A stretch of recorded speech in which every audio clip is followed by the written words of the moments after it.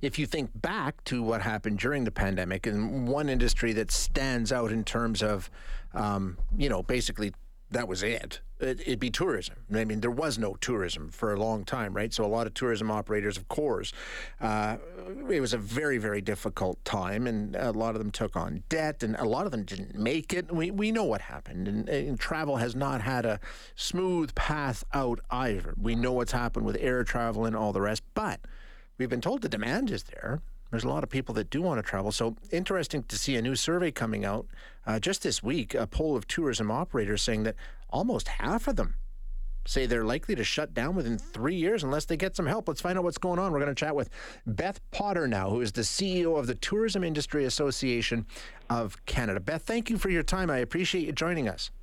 My pleasure to be here. So let's just go through what the survey was on and what it was about. Basically, you were just asking tourism operators, what's your current state of financial health and how are you thinking about the future? Is that what it was about?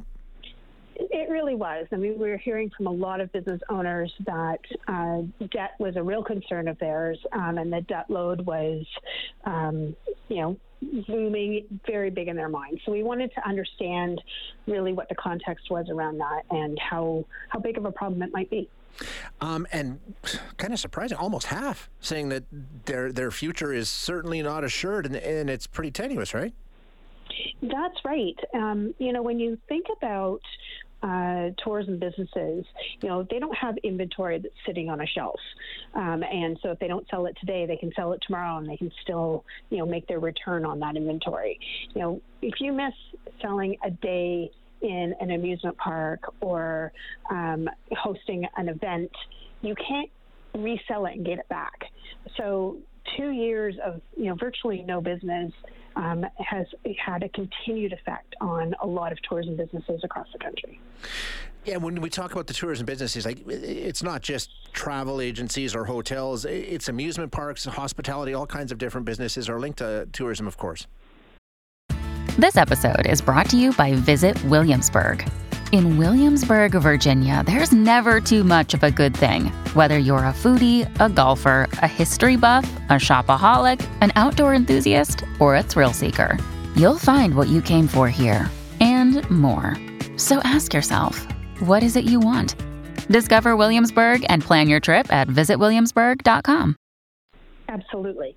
So you think about anything that you might do when you are on vacation, where you might go, where you might stay, how you might get there.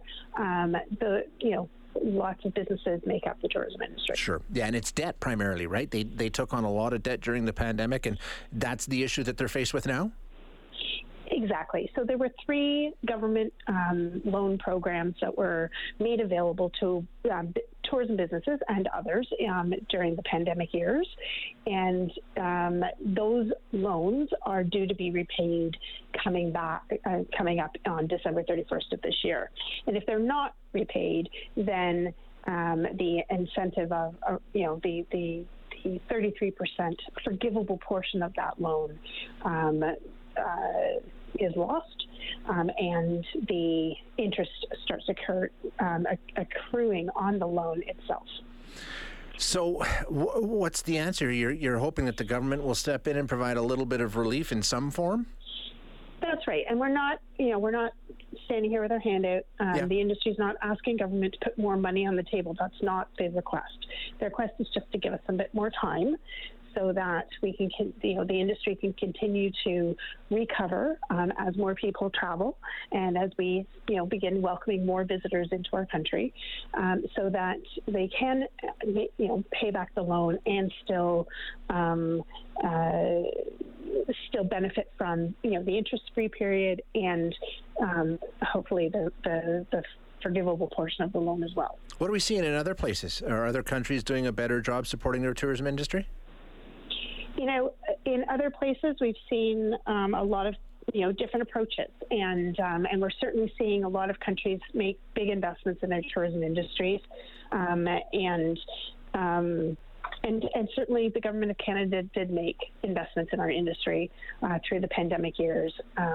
It just, the idea around this study and the message that we're sending to government right now is don't stop now. We're almost at the finish line. We just need a little bit more time.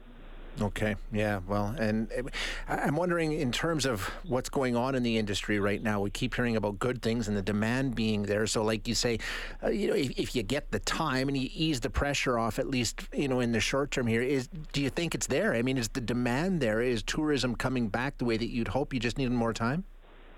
Yeah, and that's what we're seeing. The numbers are looking really good for domestic tourism. We should be back to 2019 numbers by the end of this year. International tourism is a little bit slower to rebound, and we should see those numbers back to pre-pandemic levels somewhere in 2024, 2025. Interesting. Okay, some positive news there then. Beth, thank you so much for your time today. I appreciate you joining us.